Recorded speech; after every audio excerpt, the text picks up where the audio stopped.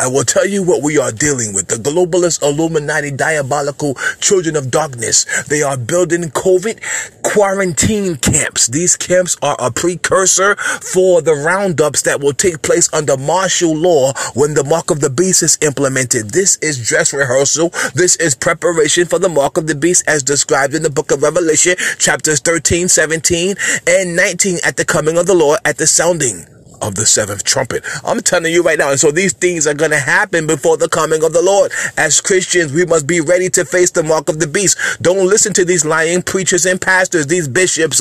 I'm telling you, God's going to throw them into the lake of fire, which is the second death, because they've lied to you. I'm telling you, the rapture is the second coming of Jesus Christ. The same phenomenon, the same event. It takes place at the sounding of the seventh trumpet. And we're going to face the mark of the beast, the rise of the Antichrist, and the one world religion and the one world government, according to the Bible prophecies written in the book of Revelation. I'm telling you right now.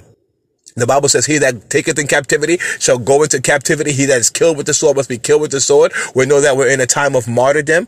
God's end-time blood champions and dread martyrs. Many of us are going to give our lives for Jesus Christ. Many of us are going to be arrested and thrown in prison for Christ in these times. They are building these camps, these detention camps, these camps in terms of these quarantine camps, these COVID camps. It is a precursor. Hear me now. It is a precursor as we march closer to the New World Order, satanic, diabolical, one world government, and the rise of the Antichrist. You have been warned, and I'm gone. Hallelujah. Praise Jesus, the Lamb of God and the Lion of the tribe of Judah. To him be power, majesty, glory, honor, dominion, and preeminence forevermore.